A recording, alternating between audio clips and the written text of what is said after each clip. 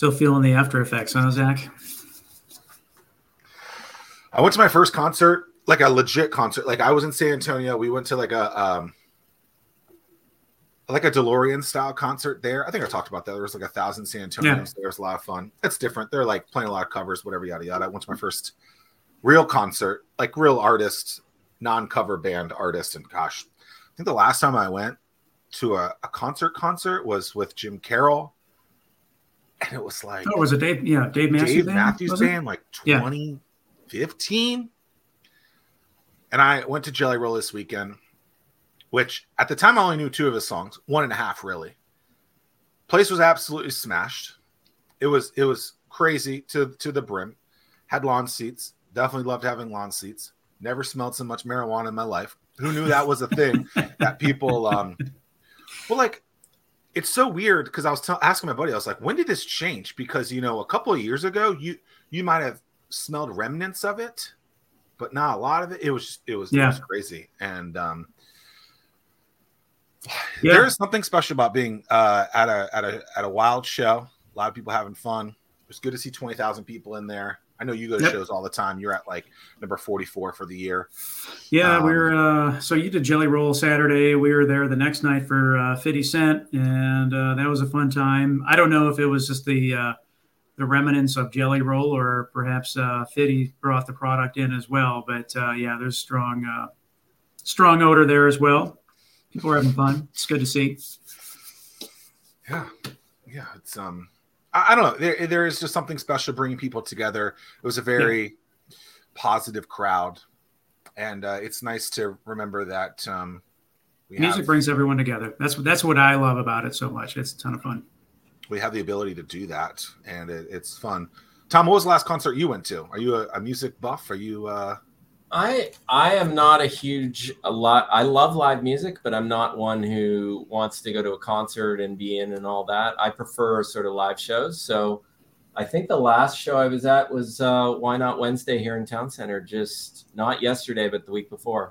I think I definitely try to make an appearance there. That's one nice thing about working in Town Center is take advantage of the amenities that they throw out there. And, usually we get a couple employees. We walk over there, have a couple drinks after work, and enjoy the music they put out there. Have you ever been to one of those, Tim? I don't think so. No. How about you, Zach? Have you? I feel like I've been to one way back when. What year are they into this?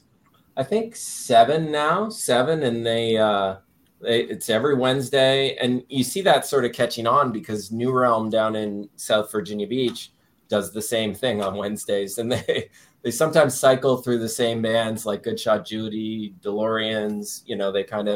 It's almost like a circuit, a Wednesday circuit. Right. What's interesting about this that you brought that up, and I know I don't even know if you guys are associated with them at all, but how Why Not has really just taken the pizza shop into branding into different aspects. So they got the Why Not Wednesdays, which is cool. They got that. I think they're ODU's ticket partner. Yeah.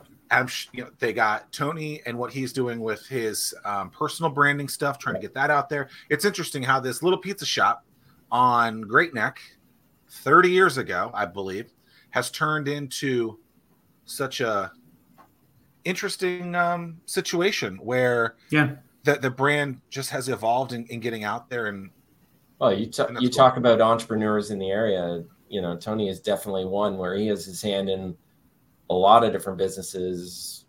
Commercial real estate, I think, even regular real estate. It's all over the map. And I think I've even seen his daughter selling jewelry, and stuff like that. So it definitely runs in the family. A family affair. I think when I had my TV show, Hampton Roads Business Weekly, I think he was the first dude that I interviewed, if I recall. Yeah. I don't know. I might be lying. Zach stat out there. Who knows? But one of the first interviews. Yeah. We'll just have to check the tape, right? Yeah, it was that old that it probably was tape at that point. I remember watching those. So it was you and Cheryl Tan, right? Mm-hmm. We're doing those. Yeah. And it was really nice to see. I think they still have some form of it. I I bailed when it became pay to play and they started telling me what to ask from a questions perspective. I did one of them and I was like, the other thing for me, I'm out, deuces. Yeah. And just, it was fun. We did it for 5 years. I think it's called Connect now. It's more of like an ad commercial, whatever they call it. What are the advertisement? Yeah, where they pay for a talking head to say something about you, specific questions, promo. That's just not for me. I can barely read a teleprompter. If I got to read words on a screen or remember what to say like that, that's just too much. So we shouldn't tell everyone that today's talk is scripted. Oh, it's absolutely scripted. We got this entire A block and B block on there, which no one knows what it means. I got 17 questions just right here. It says, Zach, at 6 minutes into this, you're supposed to say this. Yeah. Sorry, folks. Yeah. So, Tom, tell us about Marathon Consulting. What fill us in? Well, I'll give a little bit of my history with Marathon. So, Marathon was founded in 2006 by 4 partners, and they all worked at one back in the day, Metro Information Systems. Then was bought by Keen, and Keen was sort of changing their overall target to be more Fortune 500 only, go to big targets, $1 million projects. And in our area, there's only so many of those. And what was starting to develop is they were starting to, let clients who didn't fit that mold linger. So the 4 partners, Harris, Al, Tony, and Ben are still with Marathon today. They basically said, let's serve this market. Let's get out there. And they already had good connections from IT consulting that they were already doing. So they took the jump and formed Marathon in 2006. I joined in 2010 and there were about 25 employees at the time. And, I came from a broadcasting software development background. So you can thank me for all the widgets on the screens and, the peacock that shows its tails and things like that. But I was from that development background. I jumped into Marathon and just wanted more variety in terms of what I was developing. So I started as a consultant, worked with Steel, worked with a company in Northern Virginia called Sonics, and just sort of started developing solutions. And as I developed my time at Marathon, I became more involved in recruiting, some business development, and now I kind of sit as vice president of Marathon, working with Tony and Ben and running the company. And I wear every hat known to man. I still code every once in a while. I still get out there and recruit. We were at the local SQL Server user group last night, sponsoring and sort of getting involved there. And I'm passionate about really what my clients are trying to do and trying to find solutions and making sure Marathon's a great place to work. Now we're about 115 people, and basically from a services perspective, we serve, custom app development. That's really where Marathon got started. Anywhere from, big web applications, desktop applications, enterprise applications, mobile applications as well. Web development more on the digital marketing side. So anything with the CMS, anything that's really public facing and large website development in that area. A lot of data solutions development. So data analytics, warehousing, a little bit of machine learning, and then spreading into IT advisory. So to make all these projects work, we have a lot of PMs and BAs on our team to make sure that what we're developing is on time and actually what the client needs. So there's a whole array of things going on there. But, Marathon has meant a lot to me. It's been 13 years of the majority of my professional development career. And I've loved being here and love where we're going as well. That world's changed a lot from, when did you say it started? 06, 07, something like that? 06 Marathon started, yeah. 17 years of that. I mean, the iPhone wasn't even out at that point. Obviously, that completely changed the world to mobile development stuff in there. I've been in that world for some of it. Tim's been in that for some of it.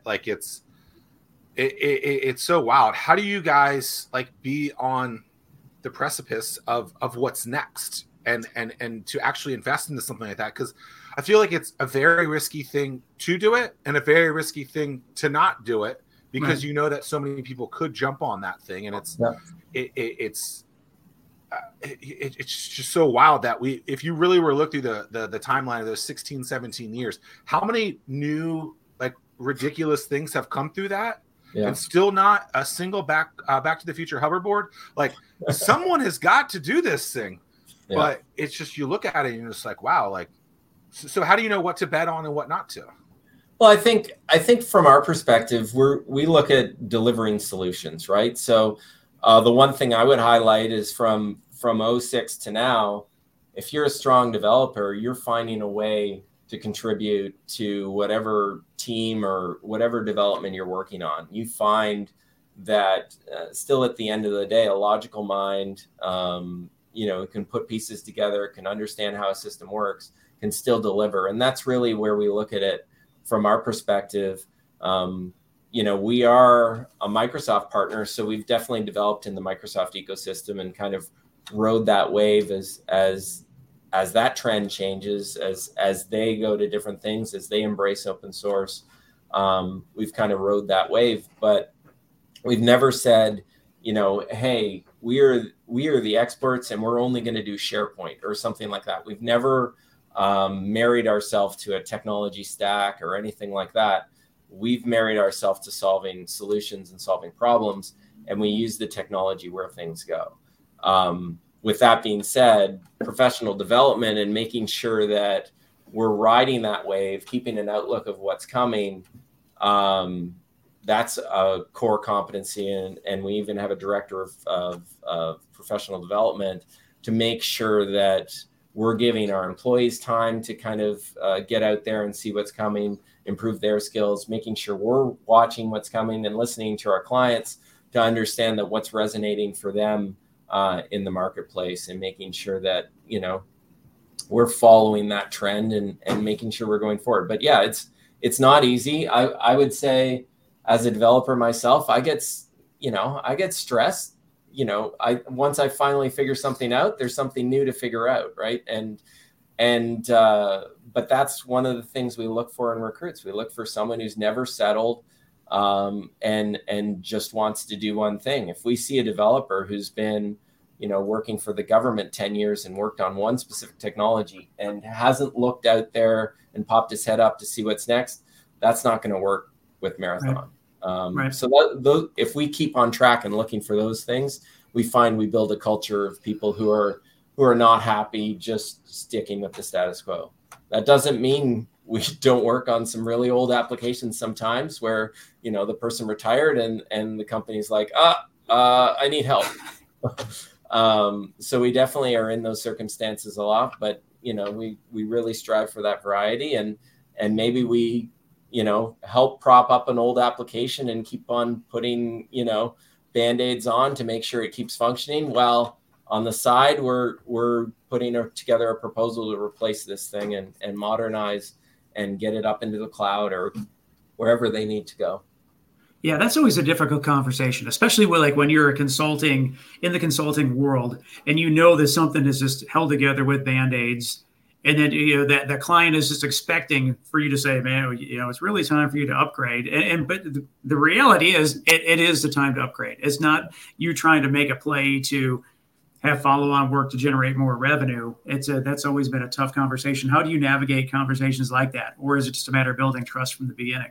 It's building the trust. It's being there when the problem happens, right? And saying, okay, we'll get you through this, and then let's talk about, how to make this sustainable.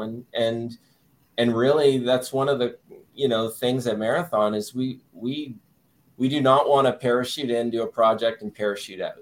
That is not our goal. Our goal is certainly to do a project and roll it on to the client's, capabilities, and they continue to build on it. But we want the client to know that we're not looking at the end date and just waiting to get out and move on to our next project. Like maybe you might see a road warrior do who wants, I'm coming in for my 3 months project and then you'll never see me or hear from me again. We want to be that person that the company can still call and support and be there for the long haul. And like Steel, for example, was one of our first clients in 2006, and we're still doing business with them in 2023. So, I mean, building those wrong relationships, that allows us to create a sustainable model so that we can continue to build on Marathon, grow our client structure, grow into different services, and grow geographically. When you think about the style of business that you guys do, insert any of the descriptors that you used before. I don't know that outside of the government space, government contracting space, I don't know that people would look at this area as a place where that's thriving or there is that type of talent to develop that. Is that a hard sell for you when you're selling to clients? How do you get clients? Are they asking about things like that? Because even though you've been doing it for 17 years and there's plenty of those companies in this area, it just seems like that narrative is still kind of like, well, those people don't exist here, so I might have to go somewhere else. Like, how does that conversation go? Well, I mean, I think for the most part, we've developed our business more on referrals and word of mouth as anything. We do a great job for someone and work with a particular IT manager or director at some place, and then that person moves to some other place and they have a relationship with us. We can kind of come in and continue to deliver.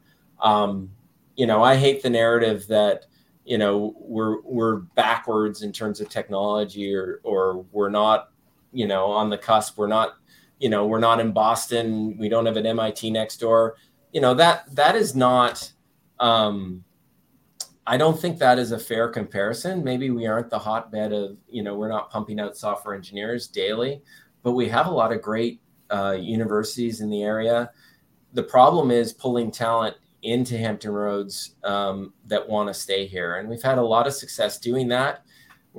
But there's challenges. It's hard, if you consider we find a strong software engineer coming out of CNU, for example, and we give them an offer, and then Amazon in DC is trying to fill a quota and they give an offer that's 50% higher.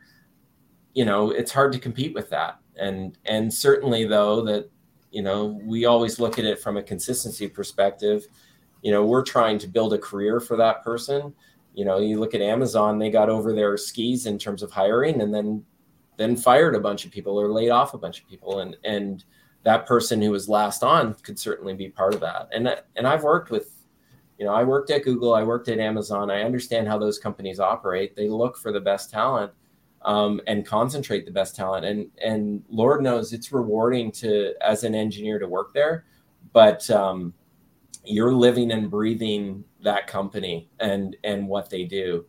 And it can be a little cultish, but it's fun to get involved with. But the reason I'm not there is I wanted to be married a little bit longer than a year. So I definitely chose a different route and came down to Hampton Roads and built a life down here. But that being said, there is talent in this area.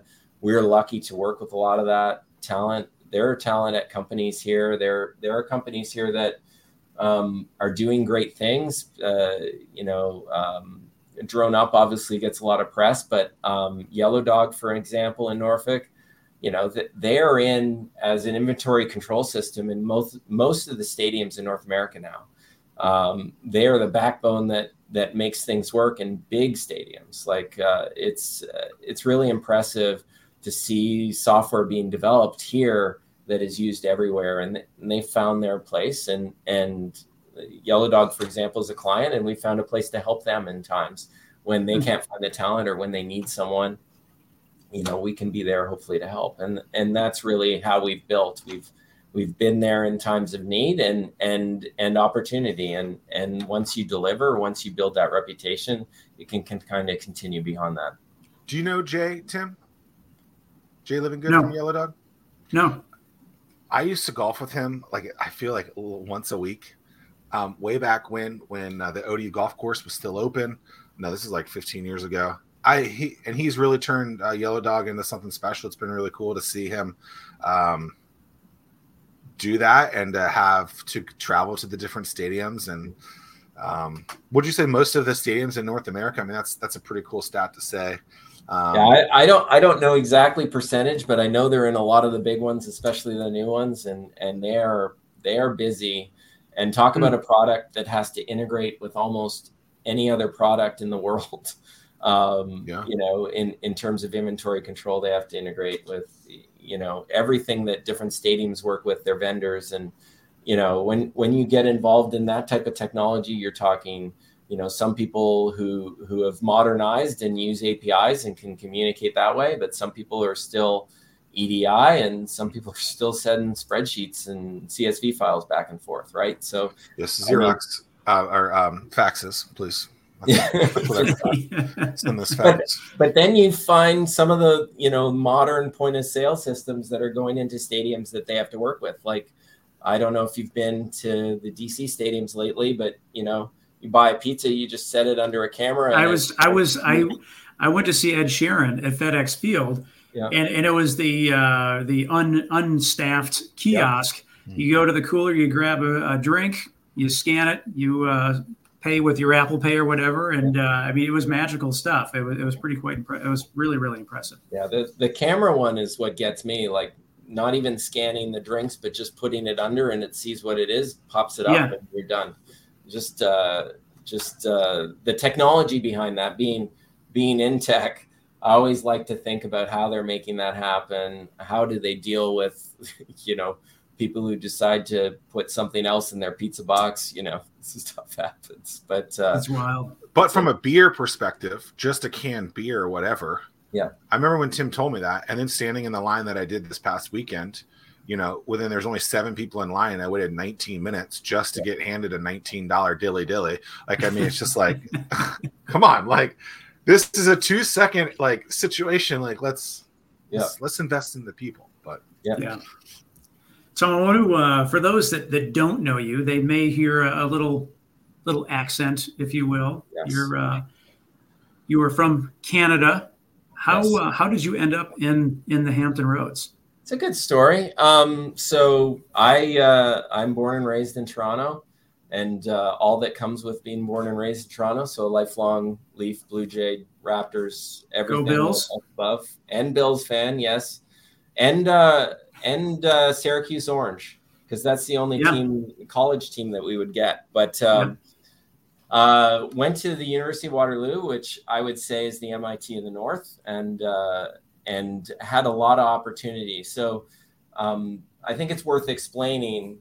At Waterloo, it's a very big co-op program, and I see that ODU is starting to really invest in beefing up their co-op efforts. But basically, the way Waterloo's structured is I went into software engineering, and me, along with 100 of my classmates, we basically had a prescribed plan for all of our 4.5 years there. And basically how it works, and every program is like this that has a co-op variant, either at the beginning of your time at school or at the end of the time at school, you're there for eight months. You're 2 semesters at the beginning or 2 semesters at the end. And then in between, as you're doing your 8 semesters throughout school, so 4 years of school, you go 4 months on school, 4 months working, 4 months on, 4 months off, 4 months on, 4 months off. And, you know, moving or going wherever the job is at that time. And what that means for the school is that there's always, you know, 10 or 15,000 students going out to work, 10 or 15,000 students coming back to school. So every 4 months, everybody's switching. And what that allows for employers, it allows for a consistent intern workforce. So I would say in America, the model has been very much, you know, you get a bunch of summer interns, you have this program all configured and scripted, and they do that, and then they all go back to school, right? With the companies that have caught on to this Waterloo model, and I'm telling you, a lot of American companies are hiring from there because that's how I got involved in the States. They come there every 4 months as part of a repeatable pattern, fill up their intern queues, get them on teams that need interns, and go from there. So Microsoft, Amazon, Google, Texas Instruments, Dell, and a lot of companies from New York in the financial space as well, Morgan Stanley, Goldman Sachs, a lot of these companies would hire their interns from Waterloo and just turn them over, and it's a repeatable process. So you don't have to figure out, I don't have to go on an intern roadshow at 15 universities at school. I've got a great candidate. The school was very good. Waterloo was very good. So I've got this great pool of candidates that I know I'm going to have a pool of candidates in the areas I want, learning what I want every 4 months. So that started. And I think that's worthwhile to talk about because that kind of co-op program is super interesting. But how did I get to the States? Basically, I started interning with a broadcasting company called Leach. Leach's headquarters in Toronto, but Leach had an office here in Chesapeake, Virginia, and in Burbank. So there was an office that did a lot of routing equipment, video routing equipment here in Chesapeake. After doing a couple internships in Toronto, I said, hey, I want to do something new. The Chesapeake office said, we'd love to have you. And I came down here in 2004, did an internship, fell in love with the area, then went to work on the West Coast a little bit as part of another couple internships. And when school ended, I had I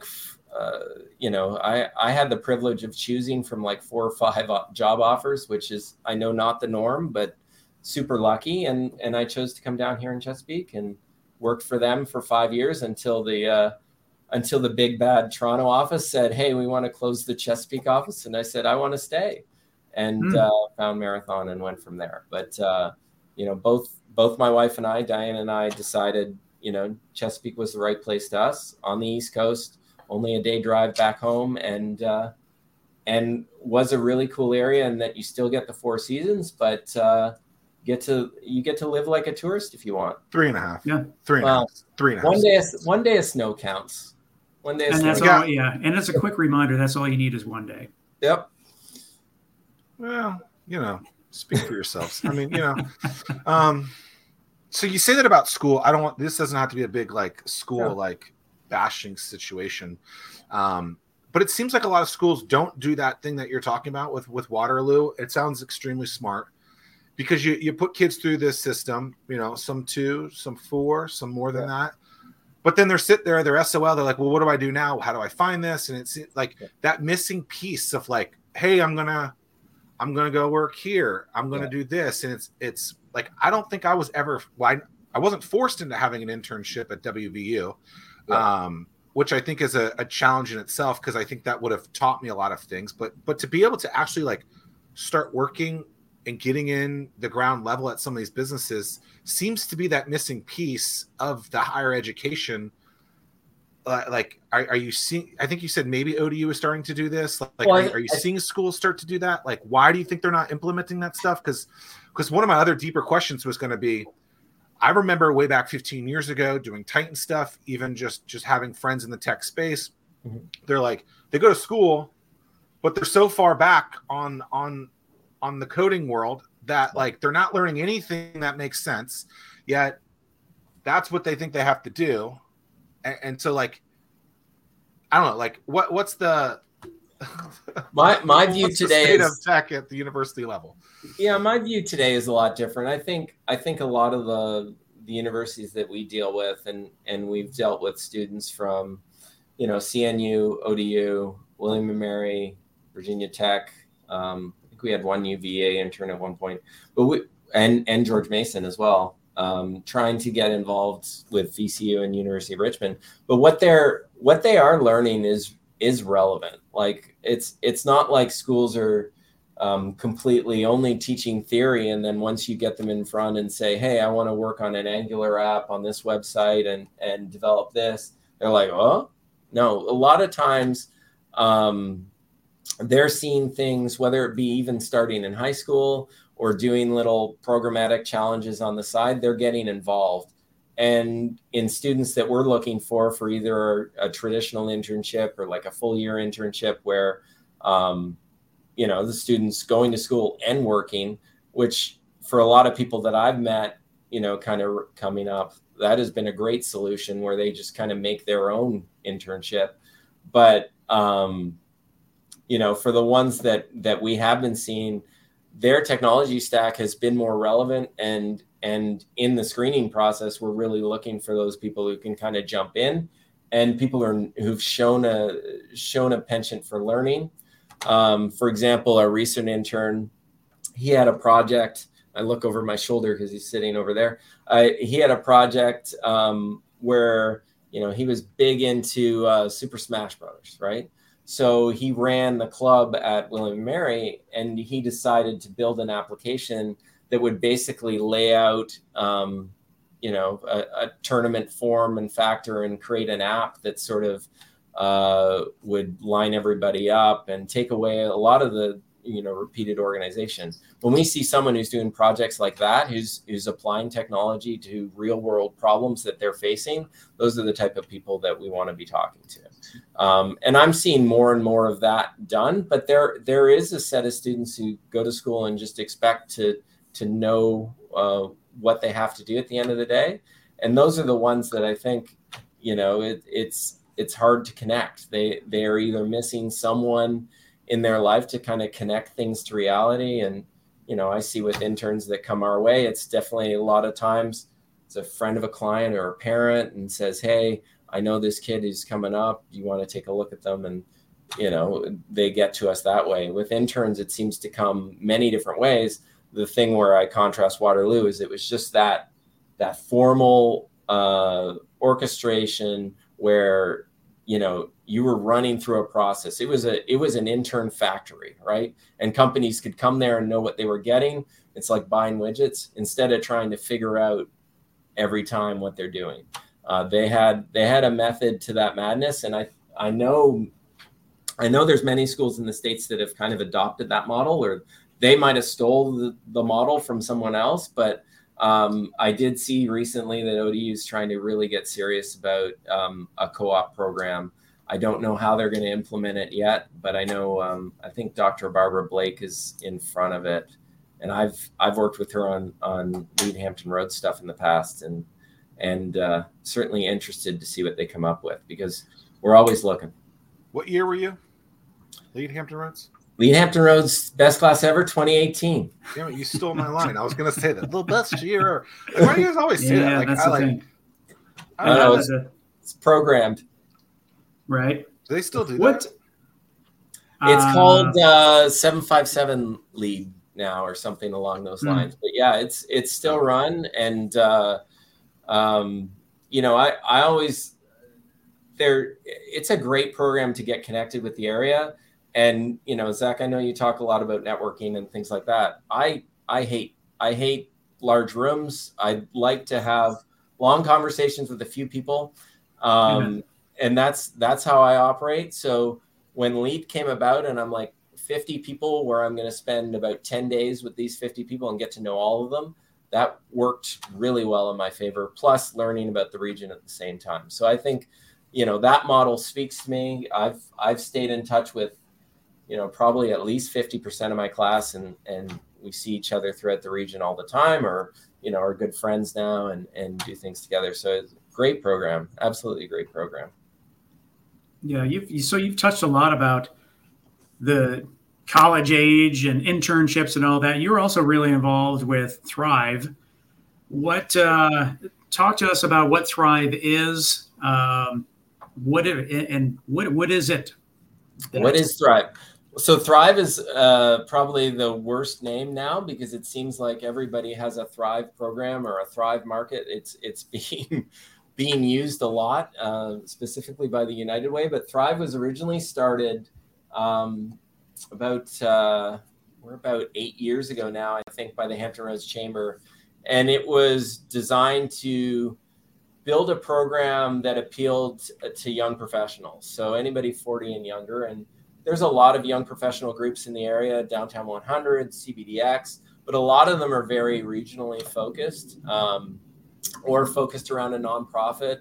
The Chamber wanted to start one so that, the Chamber hosts a lot of different events, but they're like $50 a lunch or $70 a dinner and things like that. That's not approachable for someone who's, at a young professional company just trying to get it started. And not a lot of companies are willing to invest that. And the Hampton Roads Chamber said, hey, there's a lot of great ideas. We're not going to be the leaders of the Chamber forever. We need to build a farm system. And that's where Thrive sort of came about, getting people involved in business issues, local issues early, and also creating a place outside of, traditional networking for people to get together. And I attended the first few events and I'm like, this is great, but I feel that there's kind of like a clique there, and I didn't really crack. It wasn't something that, really resonated at the time. And at Marathon, I was more just a sole contributor, individual contributor at that area. I wasn't really thinking about business development at the time. And then I got to know some of the past chairs a lot better through Lead Hampton Roads and other things, and kind of said, hey, you have the makeup for this. This is something you can take and run with.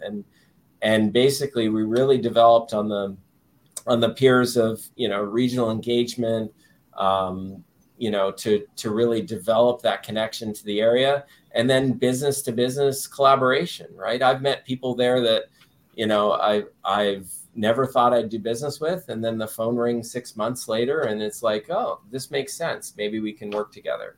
But just meeting people outside of our normal swim lanes is really how we get, we move beyond what we do. So Thrive was a great way to do that. I stepped up after COVID to be chair after sitting on the board for a couple of years, just because it was the right time. And I was getting older, and as you can see, getting a little grayer. And I was going to hit that 40 mark pretty soon, but I wanted to leave an impact, and something that I really was passionate about is getting people involved. At our company, I love to get people involved beyond just, hey, I'm going to work my 9 to 5 and go home and move on with my day. There's more to that than just coming in and working. There's an impact you can make on the community, and Thrive has a big, nonprofit aspect to it too. We pick a nonprofit every couple of years and really strive to bring people and funds to their campaigns. And right now it's Reach, Reading Enriches All Children, which is it ran the free bookstore in Military Circle. That's no longer in Military Circle. They've relocated up to Jennifer, but really great program. And something that doesn't necessarily get a lot of people behind it. A lot of companies will donate time to the food bank or things like that, but some of the smaller nonprofits, it's really hard to get people out and about. And Reach has been one that they've been able to interact with. Now being over 40, I participate a little bit on the board, but it's something that I'm still passionate about and really hope for success. But struggling and coming out of COVID as a networking-based young professional organization has been difficult, and certainly been a challenge, but a fun challenge that we've tackled, and it's gone quite well, I would say. I always just found it really the irony behind all the different meetings that I've been in, where it's like, how do we attract and retain the younger professionals? And then you look around the table and you have no representation from an organization like Thrive at all. So it's just like, well, step one would be inviting the younger professionals to the table so that you can hear firsthand what it is that they're looking for. Or any young person in general. It doesn't even have to be Thrive. Right. I mean, it's just, yeah. Like I used to piss off so many people in meetings like that too, because I would say something like that, or they'd be like, "This is diverse," and I'm like, "Really? Like, I don't see a single person of color here. I don't see a single chick here, a woman here." Like, I'm just like, "Are y'all idiots? Just like listen to yourselves. Like, why is it like learn what diversity means? Like, you want these things, whatever." So now that you're, it sounds like you're over 40. What's the over 40 Thrive? Like, what's is there? Well, I think you just retire into going to normal chamber events and things like that. And I found back to the $50 to $70 chicken plates. Got it. I guess I'm in a place where I can do that now. No, I like to stay involved in different things. I've kind of taken, the Thrive was almost like a full part-time job. I was doing 2-3 events at least a month, plus meetings, plus keeping track of everything. So I've kind of taken a step back there a little bit, but have kind of, I've been involved with, the Hampton Roads Innovation Collaborative, now known, oh gosh, help me, Tim.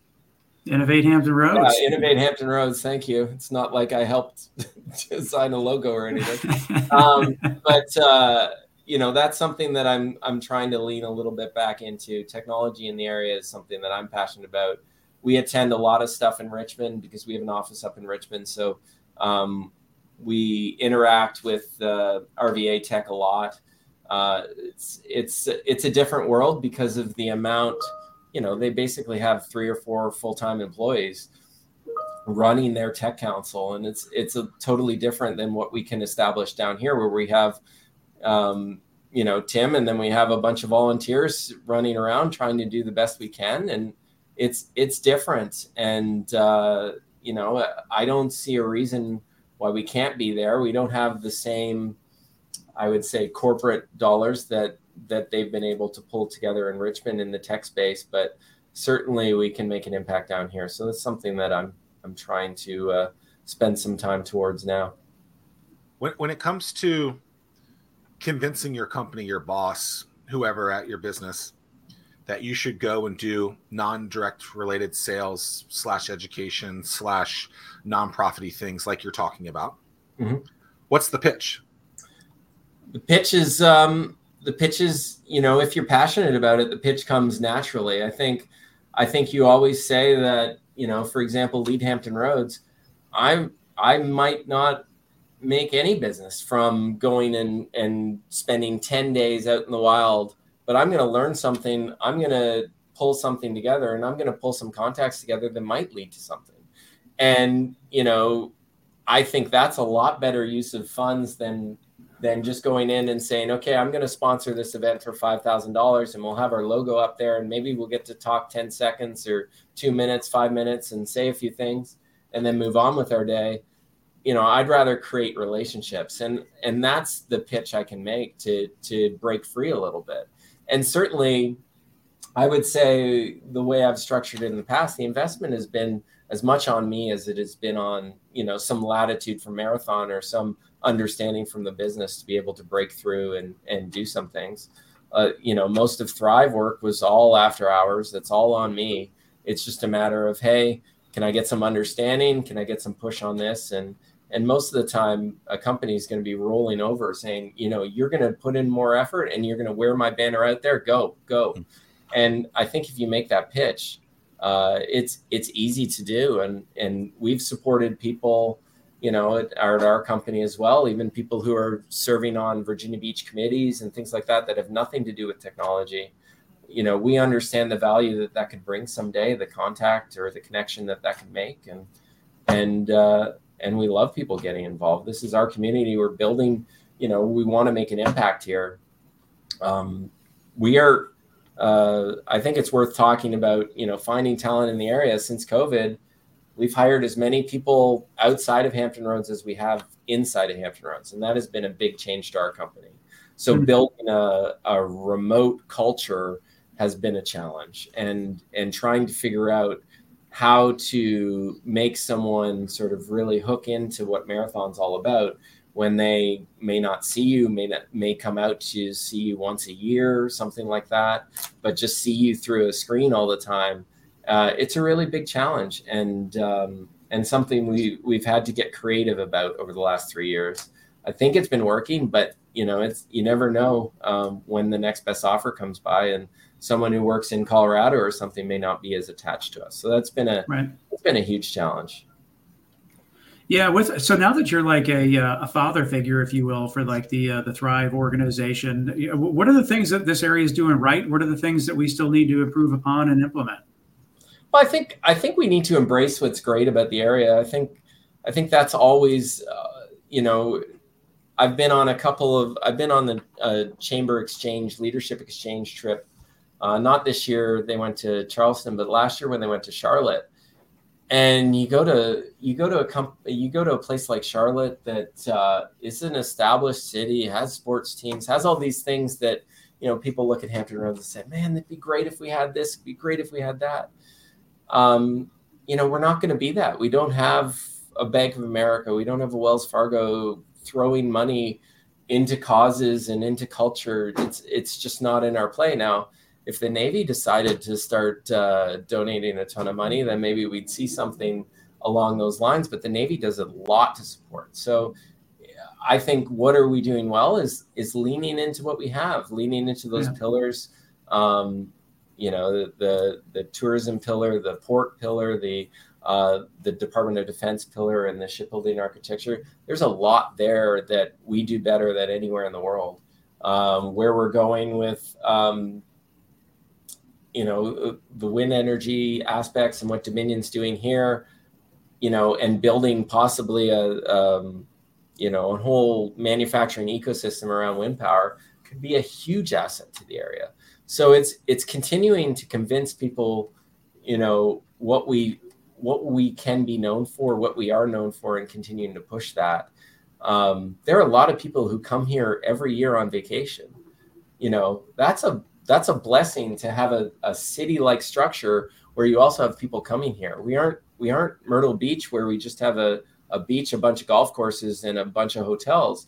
We have all that, but we also have a city too. And that's from the people that I've spoken to that have moved here from like a DC or Philadelphia. A lot of people moved during the pandemic, and they found Virginia Beach, and they're like, this is like the last bastion of having a real city, but also being a seaside town with something. Embrace that. But what we could do better, I'm always one that I scratch my head all the time when I work in one day. I might go from, Virginia Beach to Norfolk to Portsmouth to Chesapeake, and they all have their own infrastructure and own ways of doing things and a whole overlapping things that just make me scratch my head. And, we drew these lines, 50, 60, 70 years ago, and that's what we're sticking to. And we'll just, even though the cities butt up against each other, sure, we share some services. The fire department, if they get a call right across the line, won't ignore it. They'll come across and help. There's stuff, collaboration in place. The mayors all meet.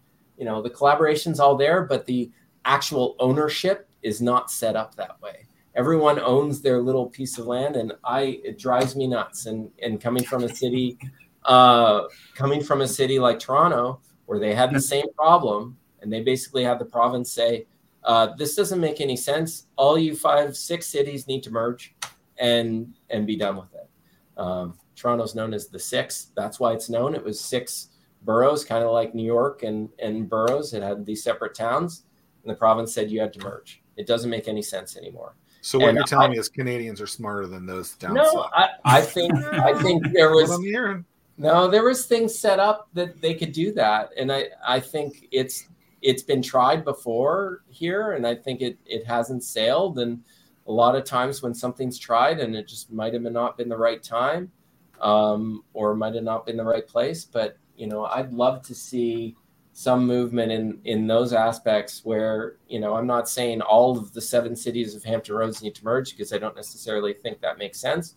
But certainly there's aspects where, if you draw the line down the peninsula between Newport News and Hampton, a lot of stuff doesn't make a lot of sense. You draw the line between Chesapeake and Virginia Beach, a lot of the stuff that they fight against doesn't make sense. And the fact that, the regions are hiring, executives between the two, and, they're stealing police officers between the two. It's not making the overall region better. It's fighting for our little cities, and that's great. But we are much stronger together than going at it alone.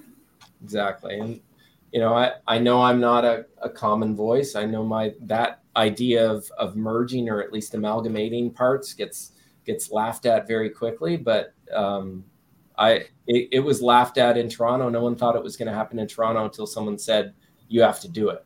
So if that happens someday, it wouldn't surprise me. But I could see it being a lot of pain initially, but a lot of improvement down the road. I do think there's things that are being set up to sort of combat the fact that we can't work together as easily. Some of the grants that they're doing on the local level, where they can set up a system to share profits. I forget how to do that, but there's a system for that. Timmy, have you heard about that, where they can, like, someone has an initiative in Chesapeake, but all the cities can invest and share in the tax revenue, things like that from that? Yeah, I'm drawing a blank on what the actual name is, but yeah. But stuff like that is collaboration. Yeah, stuff like that can work well, and I think the organizations like the Hampton Roads Alliance and things like that are really our way of band-aiding the situation that we're in so that we can have organizations to try and continue to pull things together. But, every city is still at the end of the day answering to their constituents, and that's the way it's set up. And every city has their own tax base, and that's the way it's set up. And, that's the way it operates. The good part that you were talking about before, I put it under an umbrella. That's even easier. It's just water. Right. Yep. All of those things are talking to are part of water. Yes, you have the beach, which is water, but then the military and then logistics. I think you can throw in the East Coast brewery capital of the world. Some people say it's Asheville. Tim Ryan says it's right here at home. Yeah. Water, things around water. Like, why don't you just market that? Yeah. Does it make too much sense? I don't know. Yeah.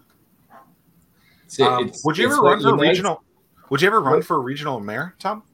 No. I don't know. I think down the road. See, you've already you got a couple of votes already based on the comments of those watching. So I mean, I think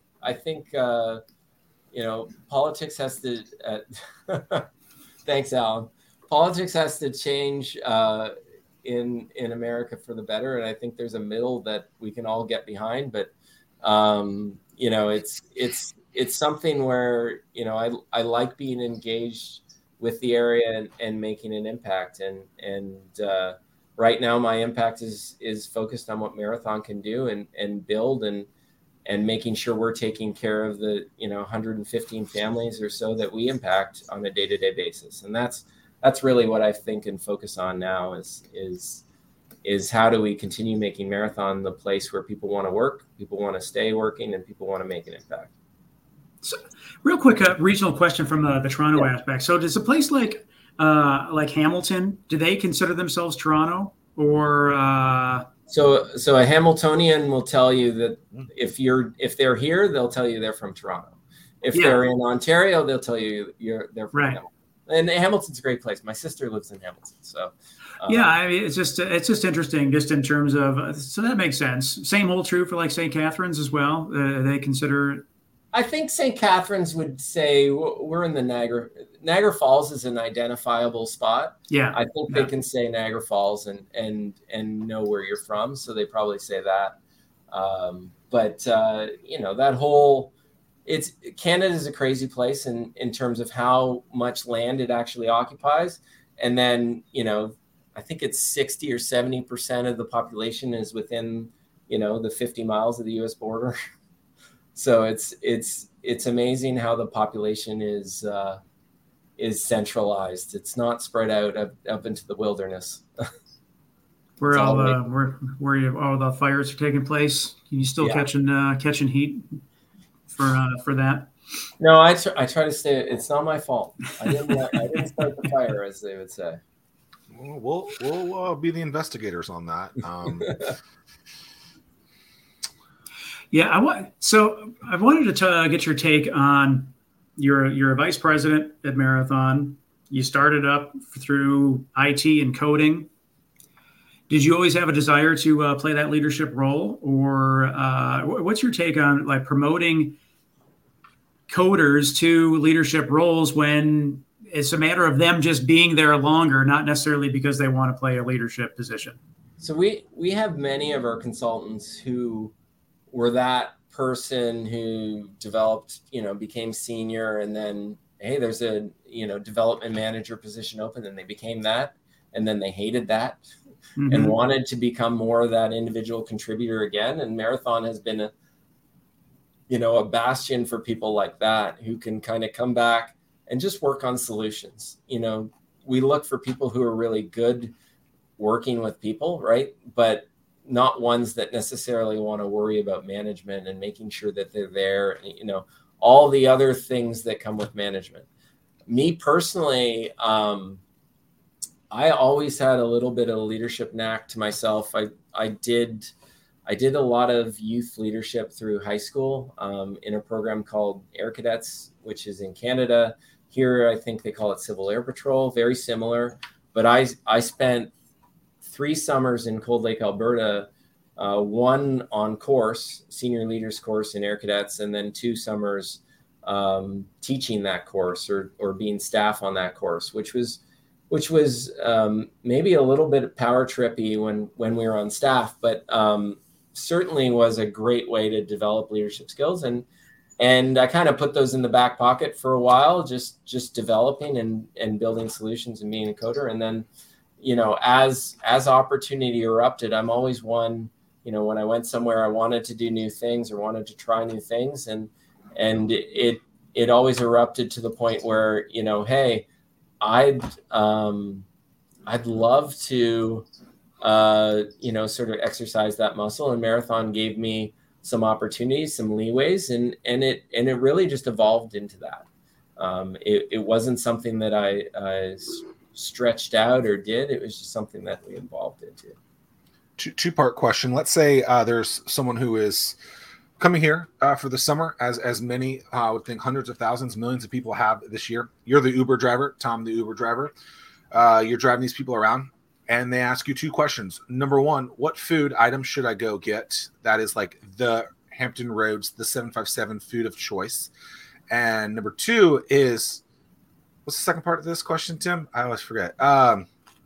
What's the icon of this area, like the landmark of this area? Where is that? What is this area known for?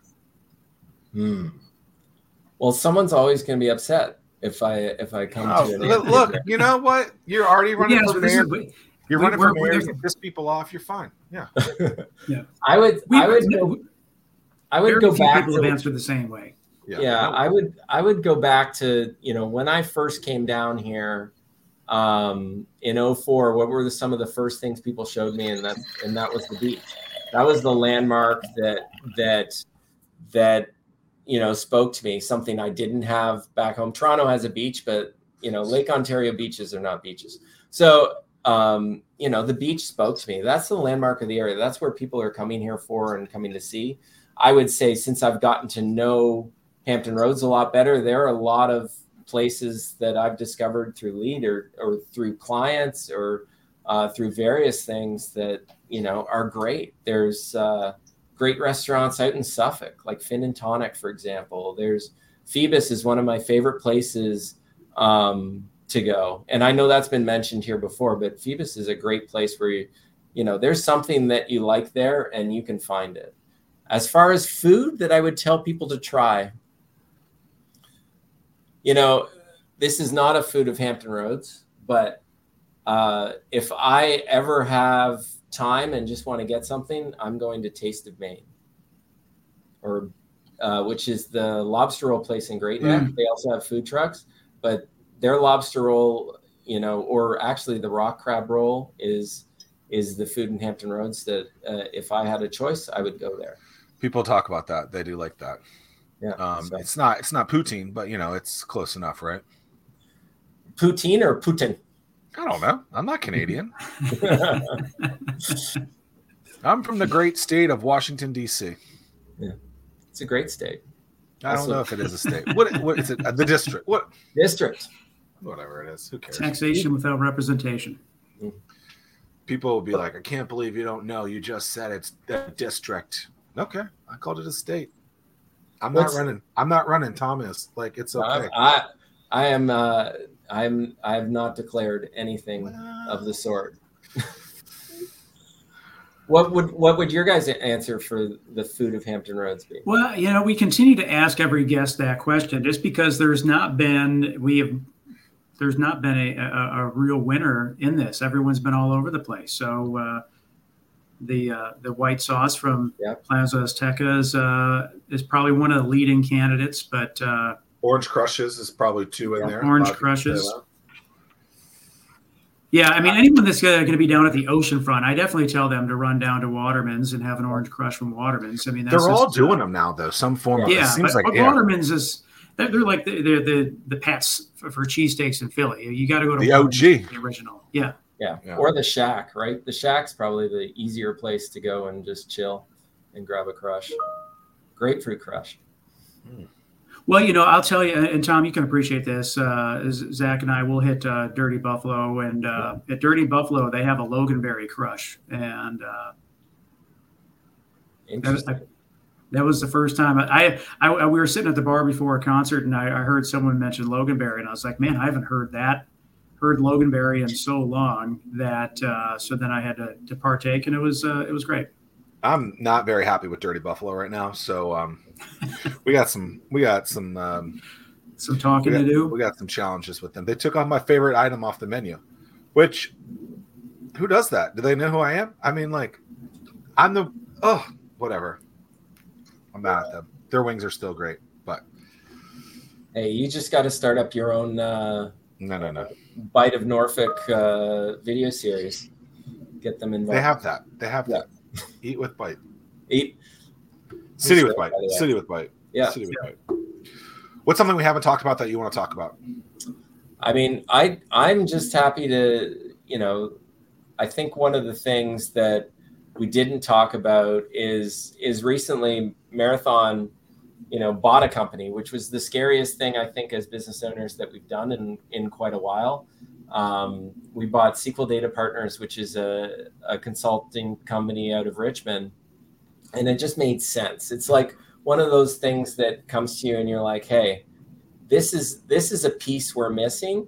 We put that puzzle piece in. I think it fits right in with our company, and we make that happen. And we decided to do that in May after talking to Carlos, who was the business owner for, over a year, and kind of just saying, hey, does this make sense? That's one of the more interesting challenges as a business owner that we've had, where, we sit around the table and said, why should we do this? And why shouldn't we do this? And kind of doing our own SWOT analysis. And it was a leap, but a leap that's worked. And so far has been really interesting, engaging another company into our company. Now they were smaller and fit well, but it's like hiring 10 people all at the same time.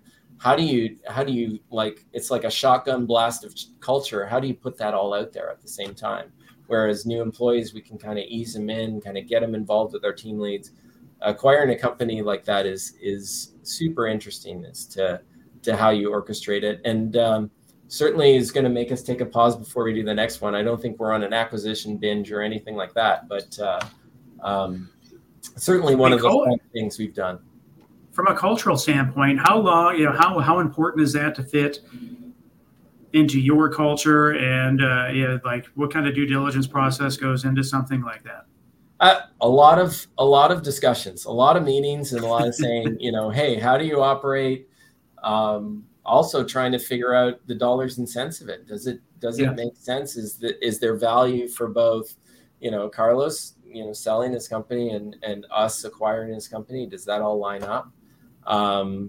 You really have to get into it, and you can't like talk to his clients. We had a couple of references where we talked to, but you can't, go out there and say, hey, so if we, bought this company, you'd still work with us, right? Those kind of things are a little bit of a leap of faith, and you hope and judge from the relationship that he's developed with his clients that it matches the same kind of passionate, development we've done for our clients. We try to step above and beyond, and we found the same match there. And if that aligns, we were ready to go. Historically, in M&As, the culture and the people coming together, that's where most of the turnover is, because it's hard to get them to merge. And I remember having those conversations with Dominion Enterprises where they're like, that is the hardest thing. It's not buying the company. It's getting those things to actually like work together. And hey, I used to do it this way. And it's just like infighting then. It's so kudos to you for working on making that work. It's still a challenge. I wouldn't say we've planted the flag and said victory, but we've gotten a lot more involved with their clients, and they've gotten more involved with ours, and the people have gotten involved together, and that's where things happen. And certainly processes are a little bit different. You can kind of figure a lot of that stuff out over time, but it's been a fun challenge. It's been for a much busier summer than we expected. Much busier May, especially when everything went down. So it's been exciting. Congrats. Yeah, it's a big step. Yeah, There's a lot of companies bigger than ours, but certainly we want to make an impact and help, grow the ecosystem as well. And it's just one of the ways, we're doing it and trying to bring it together and grow into Richmond. Maybe that, the super region will take fold. We're certainly, a part of that, being involved both here and there. We can talk about that a different time because that's a much longer thing. Yeah, I don't know. I'll leave you at this. Maybe Tom, you and I can chat about this. But when they pitched it before, I didn't get it. I still don't get it now. On the surface level, I get putting those things together, but I don't know. It seems like it is interesting. I mean, just in the sense of like today, for example, they opened up the express lanes all the way to Fredericksburg now. And, it's just crazy to see how Northern Virginia just continues to inch its way south. And, boy. Fredericksburg will still be the hell of all traffic on 95, though. It'll still be bad somehow.